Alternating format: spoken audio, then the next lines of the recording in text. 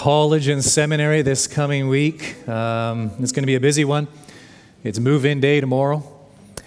And then Tuesday, Wednesday, orientation, which is always a fun time. And then classes begin on Thursday. I'm excited about it. We're excited about it. I mean, for the most part, we were online this past year, but it's all back on campus, starting this week with numerous regulations, limitations, and restrictions in place, but at least live bodies on campus. So it's going to be great to be back and have the activity and the interaction with the students. But I do ask you to be praying for us that the Lord would continue to bless us and use us, as we like to say, in equipping men and women for service from coast to coast to coast and around the world. So please be in prayer for us at Heritage College and Seminary. So I'm with you today. I'm with you, Lord willing, next Sunday. And then I miss a Sunday and then back for the last Sunday in September. And I thought what we would do for these 3 Sundays is look together at a few verses from Paul's epistle to the Galatians. So you can turn with me, please, to Galatians chapter 1. And as you are doing so, I would like to share with you a little story I read some years ago. Here it is. On Monday, Alice bought a parrot. It didn't talk. So the next day, she returned to the pet store. He needs a ladder, she was told. And so she bought a ladder. But another day passed, and the parrot still did not say a word. How about a swing, the clerk suggested. So Alice bought a swing. The next day, a mirror. The next day, a miniature plastic tree. The next day, a shiny parrot toy. On Saturday morning, Alice was standing outside the pet store when it opened. She had the parrot cage in her hand and tears filling her eyes. Her parrot was dead. Did it ever say a word? The store owner asked. Yes, Alice said through her sobs. Right before he died, he looked at me and asked, don't they sell any food at that pet store? Where could I possibly be going with that? Here's where I'm going with it. When anything but the gospel occupies the center in our lives, we will be like Alice's parrot, starving in a cage crowded with pretty toys. The question for you and the question for me is this. Is the gospel the main thing in our lives? I'm not going to ask for a show of hands. I don't want anyone to belt out an answer, but I do want each of us to answer it sincerely in the presence of the Lord. What is the main thing in your life? What is the main thing in my life? What do you dream about? What defines you? What are your aims, goals, desires, longings, ambitions? How do you respond in the difficult times? How do you handle opposition? How do you cope with conflict? How do you cope with grief, loss? How do you handle temptation?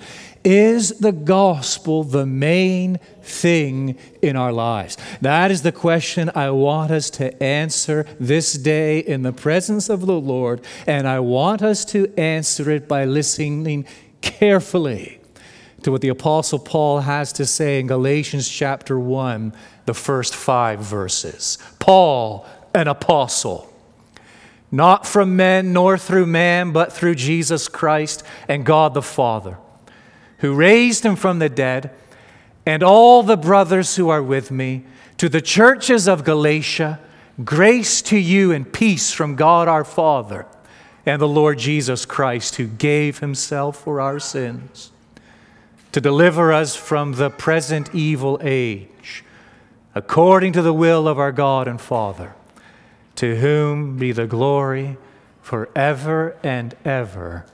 Amen. It was the year 45 A.D., thereabouts, 45 A.D. And Paul and Barnabas, they depart from the city of Antioch in Syria. And they embark essentially on what is their first missionary journey. And they catch a boat to the island of Cyprus. And they traverse the island on foot, preaching the gospel to whomever will listen. They arrive at the other side of the island, catch another boat, and make way for the southern shore of what was known in that day as Asia Minor. We know it today as Turkey. And inland they went on foot to the cities of Antioch, not Antioch in Syria, but this is a different Antioch. The city of Lystra, Iconium, Derbe. And the two of them are preaching the gospel. And people are saved and churches are established. They return home to Antioch in Syria. And that geographical region where they had planted those churches is known to us as Galatia. On their second missionary journey, Paul visits again those churches which he had established in Galatia. On his third missionary journey, he again passes through that region. And somewhere during that third missionary journey, the Apostle Paul wrote this letter to the churches of Galatia. He's not impressed. That's an understatement. He has a bit of a bee in his bonnet, doesn't he? And he begins right off saying, I am completely astonished. There is no other word for it.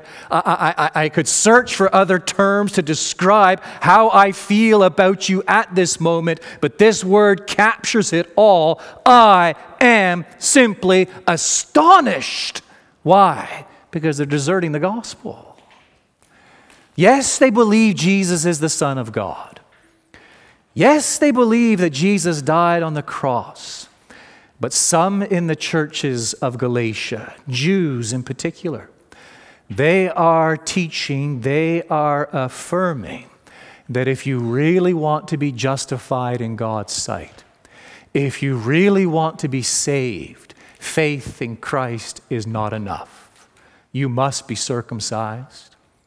You must practice certain ceremonial washings. You must practice and follow certain dietary laws.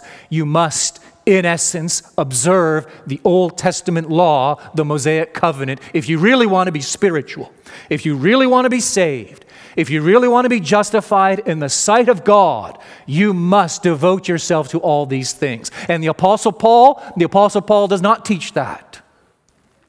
We're suggesting to you that the Apostle Paul first received the gospel from the other apostles, but he has corrupted it.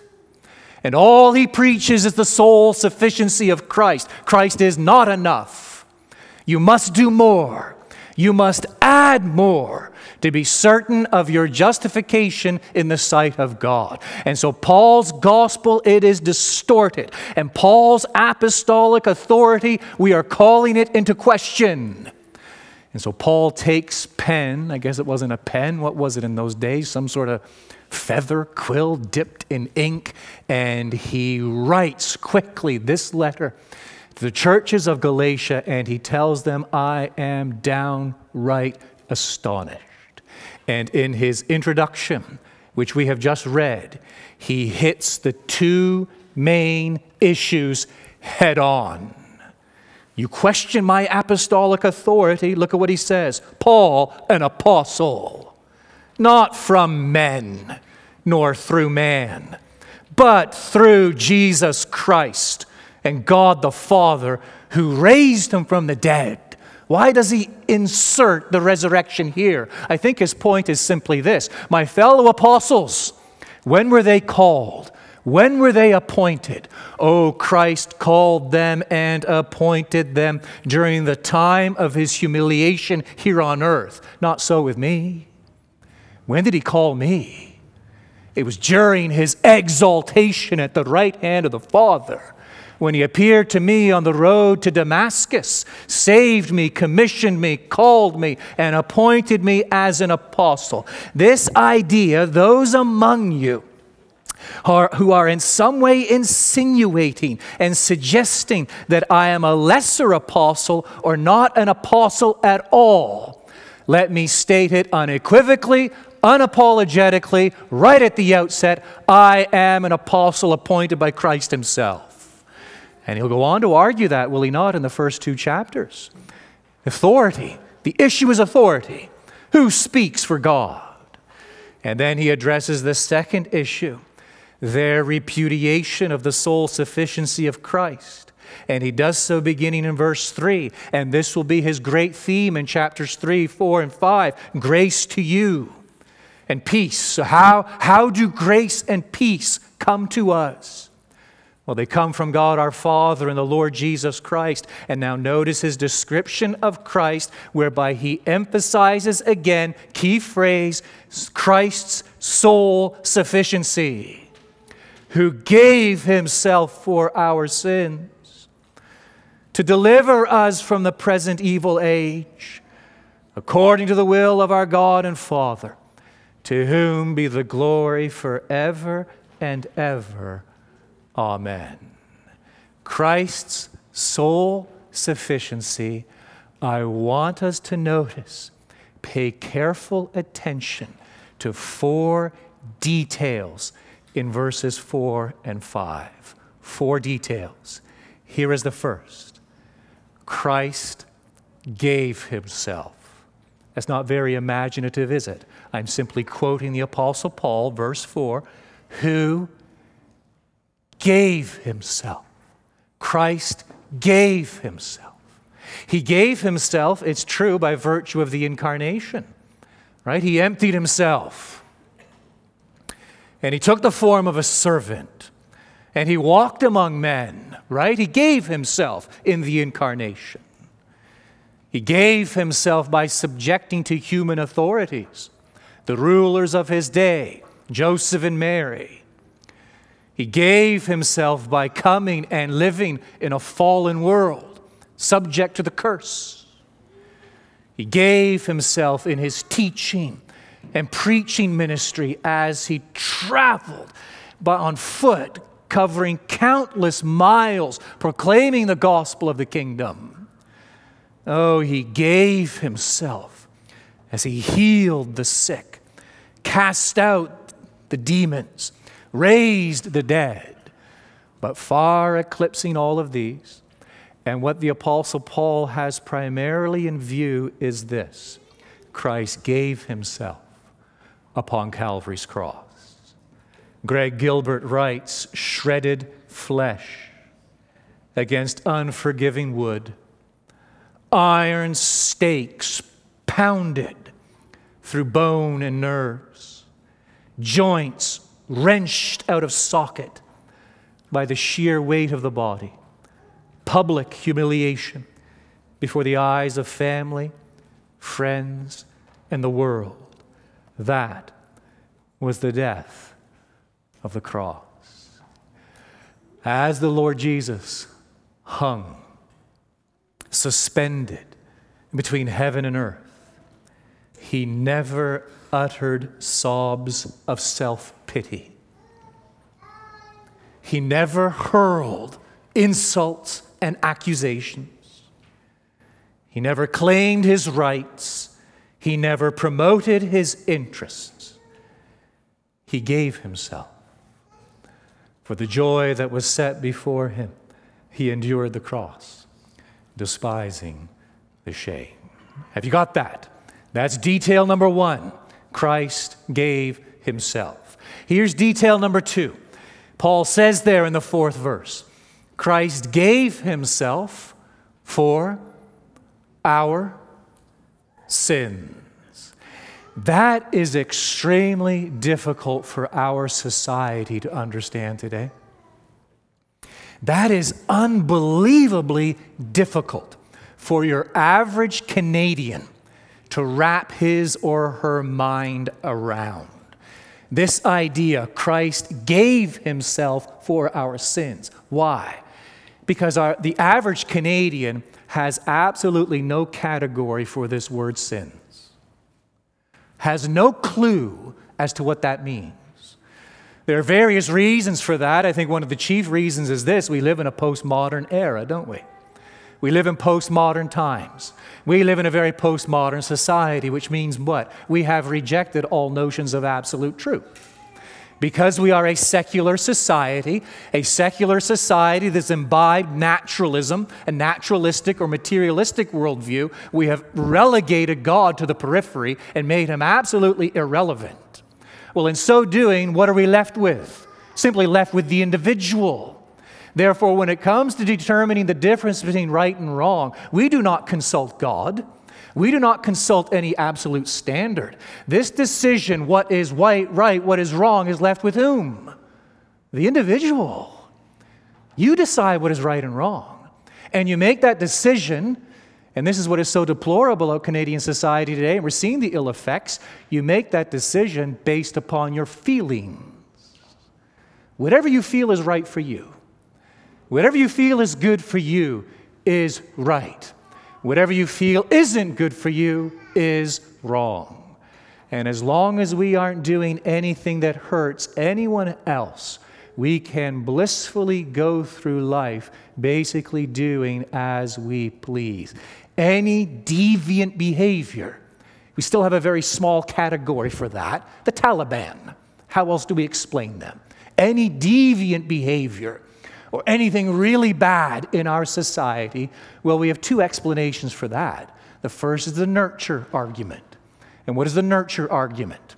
Well, your social environment, your sociological context, hence the plethora of behavioral sciences in our day whereby we dismiss all human behavior, blaming everyone but the individual. The cause is sociological, and therefore the remedy is sociological. Or we account for human behavior on the basis of biology. Something's wrong with your system, your wiring.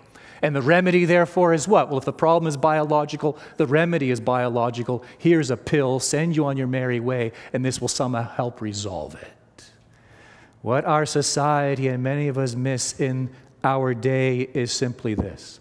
There is another category, and the category is relational. Our relationship with God. And the Bible tells us that our relationship with God is broken. And because our relationship with God is broken, there is a threefold result. 3 words used in the Bible. You'll find them, for example, together in Psalm 32. You'll find them together again in Romans chapter 4, where Paul cites from Psalm 32. The first word is this: trespass or transgression. I think most of us know what that means, right? What a transgression is or what a trespass is. Hunting season is just a month or two away.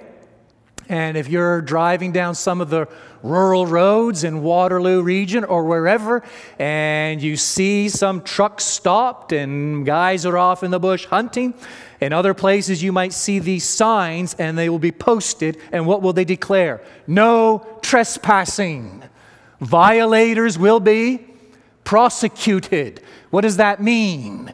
That we have defined limits here. We have defined boundaries. If you cross those boundaries, you are guilty of trespassing. You are guilty of transgressing. God has boundaries. God has laws. God has commands. Thou shalt not murder, for example. Thou shalt not bear false witness. Thou shalt not commit adultery. Thou shalt not steal. Thou shalt not covet. All of these commandments, the will of God summed up in the greatest commandment: you shall love the Lord your God with all your heart, soul, mind, and strength. Every failure to do that is a trespass. It is a transgression whereby we have violated the law of God. But there's a second word in Scripture, and it is the word sin. The word sin means to fall short of a goal. And so if we were in a gym, a full-size basketball court, and we took one of those youngsters who was out here earlier, say a 3-year-old little fella, and we took him out there to the basketball court, and we stood him at the foul line and handed him a full-size basketball and encouraged him to sink a basket. No matter how many times he tries to do it, he will never be able to sink a basket. It will always what? Fall short, fall short, fall short. That is sin. We fall short of the glory of God. God's standard, His requirements of us is absolute perfection. We are to be holy as He is holy. As I stated a few moments ago, we are to love the Lord our God with all our heart, soul, mind, and strength. And we are to love our neighbors as ourselves. We don't come anywhere near that because we have a relational problem. And that problem is sin, whereby we fall so far short of God's standard. But there's a third term there in Psalm 32 and Romans 4. It's found throughout Scripture, and it's this. It's usually translated in our English Bibles as iniquity. What is iniquity? It is the inclination of the heart. That word is telling us that we have a default position. Remember that? Weebles wobble, but they don't fall down. How many of you, as old as me, you can knock those things over and they pop right back up, right? You could kick them halfway across the living room. It didn't matter. They would just pop right back up. A default position. As humans, we have a default position. And that default position is self-love. We are lovers of self, not lovers of God. This is iniquity. Some of you may play bowls, lawn bowling. I won't ask for a show of hands. I'm sure we all know what it is. There must be a green somewhere here in Guelph. And on a warm summer evening, there they are all dressed in white playing the lawn bowling. And I played it once in Scotland years ago. Pretty simple game. You have this white ball. It's a jack. You throw it down to the other end of the lawn. And then each player has a certain number of designated bowls, these black bowls, and you throw them, and the idea is to get yours as close to the white jack as possible. The trick is this: those bowls are weighted. And so weights have been inserted on a certain side of that bowl. And whichever side the weight is on, the bowl will curve. It will bend. Try as hard as you like. You cannot stop it from bending. It is inclined. It's called bias. The bowl has a bias. It will always bend in the direction in which it is weighted. That's us. We always bend in a certain direction. We are inclined a certain way. The Bible also calls this flesh. And I know this isn't very palatable. I know this isn't very encouraging. Wait, the good news is coming. And I know many people in our day simply do not want to hear this. But there is no good news before the bad news. There is no light at the end of the tunnel unless we are perfectly clear on this.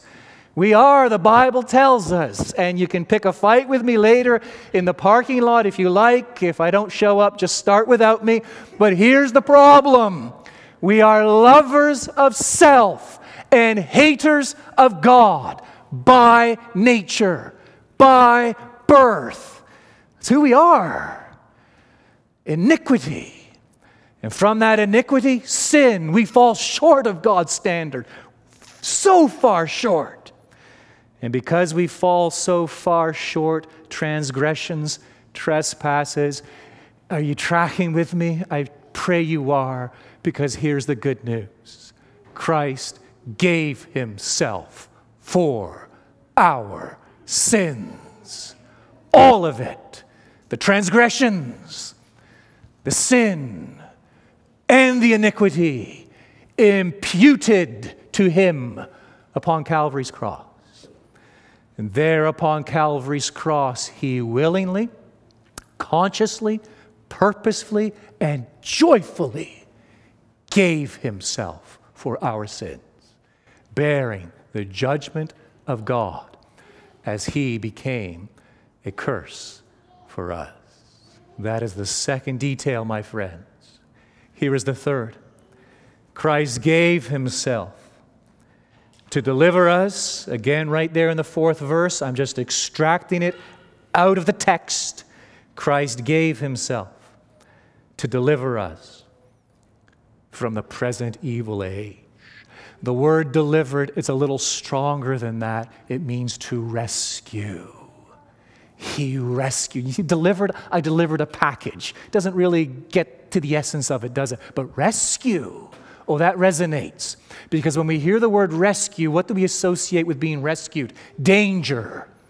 There's a problem. There's a threat. There's peril on the horizon. But Christ gave himself for our sins to deliver us, to rescue us from the present evil age. You see, there are 2 ages in the Bible. If you want to understand human history, you need to grasp this. There are 2 ages. There is the present age. It began when? At the fall. And it continues when? Until Christ's second coming. That is the present age. This world, this universe, this cosmos, languishing under the curse, whereby all of creation groans under the weight and the burden of sin. The present age. But there is the age to come. When did it begin? Christ's first advent. He inaugurated it. At his second advent, he will consummate it. The present age will completely pass away, and all we will be left with is the age to come. Christ gave himself for our sins to deliver us from the present evil age. Because you see, it is an age that stands condemned. It is an age that lingers and languishes under the curse and under condemnation. And when the Lord Jesus Christ freely offered himself upon Calvary's cross, and the wrath of God mixed with the love of God poured out upon Christ, he secured our rescue, our deliverance from the judgment of God. Here's a 4th detail I want us to notice, again, straight out of the text. Christ gave himself according to the will of our God and Father. Meaning what? It was a plan foreordained and predetermined before the ages began. And in the fullness of time, Paul is going to declare later in chapter 4, verse 4, he's going to say, when the fullness of time, when the right moment arrived, that moment predetermined in the mind of God, the decrees of God brought into full fruition, when the fullness of time had come, the right moment, the precise moment, the exact moment, what did God do? He sent forth his Son. He sent forth his Son, born of a woman, the incarnation, born under the law, counted cursed on our behalf, to redeem, to deliver, to rescue those who were languishing under the law, that is, under its curse. The eternal plan of God. Oh, the revelation of the eternal wisdom of God. And it is all, says the Apostle Paul in verse 5, it is all serving what purpose? To whom be the glory? Forever and ever. Amen. Did you get the 4 details, friends? Let me just repeat them quickly. Christ gave himself. Christ gave himself for our sins. Christ gave himself to deliver us from the present evil age. Oh, and Christ gave himself according to the will of our God and Father. Now, what is the question each of us is pondering this day? I hope you haven't forgotten already. What was the question I began with? Is the gospel the main thing in your life? Is the gospel the main thing in my life? Is it the gospel that makes me tick? Is it the gospel that occupies my thinking and frames my thought patterns? Is it the gospel that determines my habits and my practices? Is it the gospel that colors my language? Is it the gospel that shapes my emotions and my desires and my longings? Is it the gospel that stands at the center of my life, navigating, influencing, determining the trajectory and the course of life? Is the gospel the main thing in your life?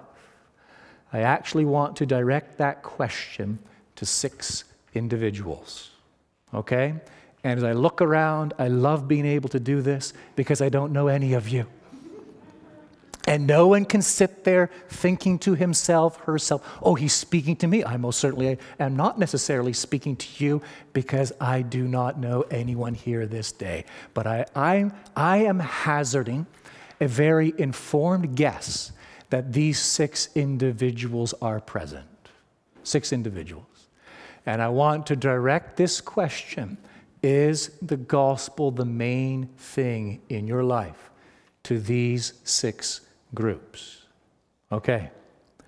The first group, I want to ask the unbeliever. Maybe here right now, maybe watching at home. This gets posted, I'm guessing, on the internet, maybe watching 3 years from now. Who knows, by God's grace and God's good providence, right? But some believer watching now, present now, in the future, is the gospel the main thing in your life? The obvious answer, and I assume you would admit this, is what? No. And my response to you as a fellow man is this: it ought to be. It should be. It must be. Later in this epistle, let me just turn there. No need for you to go there. But later in chapter 5, the Apostle Paul is going to state, it's around verse 19, the works of the flesh are evident: sexual immorality, impurity, sensuality. And we could fill in any number of things in that threefold category: immorality, impurity, sensuality. Idolatry, which is what? Simply to love anything more than God. Sorcery, enmity, strife, jealousy, fits of anger, rivalries, dissensions, divisions, envy, drunkenness, orgies, and things like these. Notice what Paul goes on to say: I warn you, as I warned you before, that those who do such things will not inherit the kingdom of God. I wasn't going to go there, but I am going to go there. No need to turn there. But back in Romans 1, he says something similar, and I'm not sure we pay enough attention to these texts in our day. He says there, they were filled with all manner of unrighteousness, evil, covetousness, malice. They are full of envy, murder, strife, deceit, maliciousness. They're gossips, slanderers, haters of God, insolent, haughty, boastful, inventors of evil, disobedient to parents, foolish, faithless, heartless, ruthless. And though they know God's decree that those who practice such things deserve to die, they not only do them, but give approval to those who practice them. Judgment is coming. I don't know how else to state it. If the Bible makes anything clear, it makes that clear. There is a day of judgment, a day marked, appointed by God Himself, when we will all stand before Him, we will all give an account, and God will judge the secrets of men. And the sentence, time after time after time, will be what? Guilty. And being found guilty, the sentence, the verdict, what? Condemned. On that day, you know what my hope is? My only hope? my only confidence on that day, that judgment day, it isn't anything I've ever done. It isn't anything I've refrained from doing. It isn't the life I've lived or the life I'm planning to live. On that judgment day, do you know what my only hope and confidence will be as I stand before God's judgment throne? It will be to look to the Lord Jesus and simply utter these words: I'm with Him. I'm with Him. If we confess with our mouth Jesus is Lord and believe in our hearts that God raised Him from the dead, we shall be saved.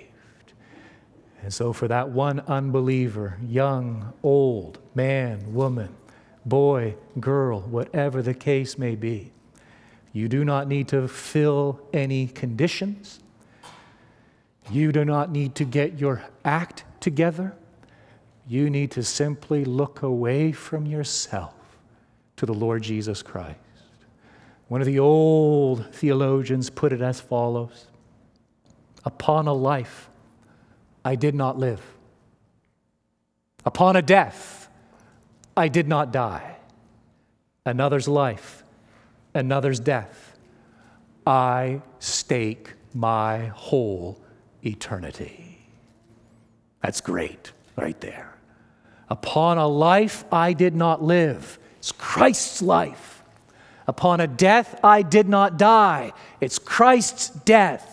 Upon Him, looking to Him and receiving Him through faith, upon Him and Him alone, I stake my whole eternity. That's the first individual. Is the gospel at the center of your life?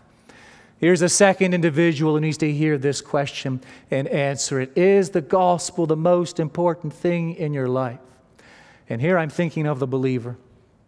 And this might very well pertain to someone here this day. I'm thinking of that individual, a believer, a Christian. Short time, long time, but you're struggling. I mean, you are struggling. And your struggle is with sin. You've been struggling with a spirit of bitterness, anger welling up inside you. You've been wrestling with impurity, pornography, something like that. Anger has got the better of you of late more than you care to admit. And you are wrestling with sin. Is the gospel the main thing in your life?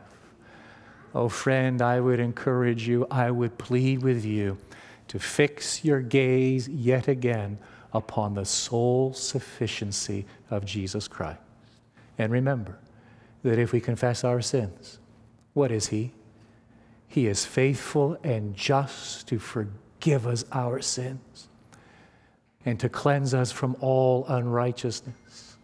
One of the old hymns put it as follows, and if this is you, you listen carefully to this text.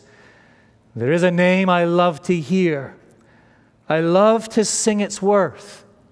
It sounds like music in my ear, the sweetest name on earth. It tells me of a Savior's love who died to set me free. It tells me of His precious blood, the sinner's perfect plea. You've been in the muck and the mire for longer than you care to remember, and you are wrestling with sin. You feel like a bone out of joint.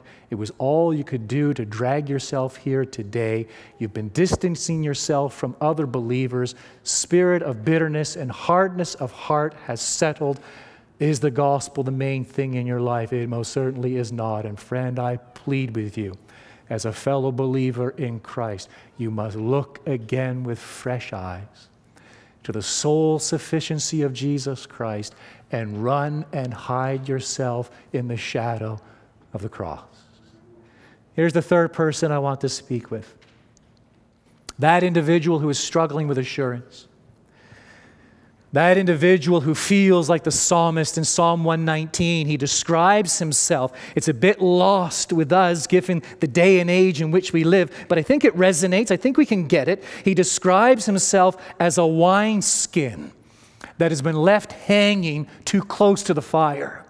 And what has happened to that wineskin? It is all dried out, and it is charred and blackened and cracked, and it is now good for nothing but to be thrown out. That's how the psalmist describes himself as he laments in the presence of the Lord. And life has him down, if you like, and he's face first in the dirt, and he's gasping for breath, he's gasping for life. There is no light at the end of the tunnel, and his cry is, "How long, O Lord?"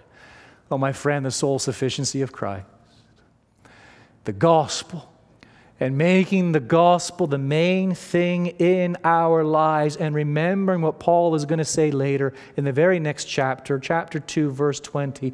The life I now live in the flesh, listen carefully, the life I now live in the flesh, I live by faith in the Son of God who loved me and gave himself for me.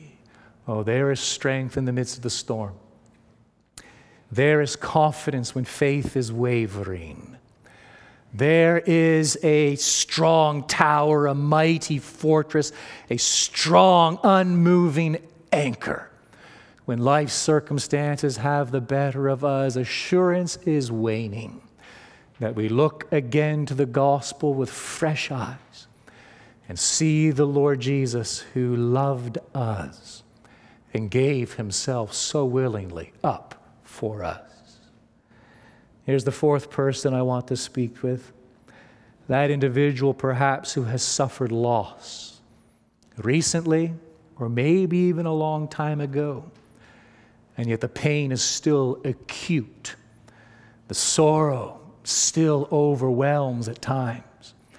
And the sleepless night still as a reality as you come to grips with that loss. As you wrestle with that sorrow, as you wrestle with that grief, oh, to remember that Christ gave himself for our sins upon Calvary's cross to deliver us from this present evil age according to the will of our God and Father. And on that basis and that basis alone, the Apostle Paul can command us in Philippians chapter 4, isn't it? Verse 3, verse 4, somewhere in there. Rejoice in the Lord always. Rejoice in the Lord always. And again, as if we need to hear it a second time, I say, rejoice. Where was Paul when he wrote his epistle to the Philippians? He's in prison in Rome. Rejoice in the Lord always. And again, I will say rejoice, not to deny the harsh realities of life, not to deny that sorrow and grief can enter in and overwhelm like a flood, but to affirm and to celebrate that even in the midst of such trials, we have great cause for rejoicing.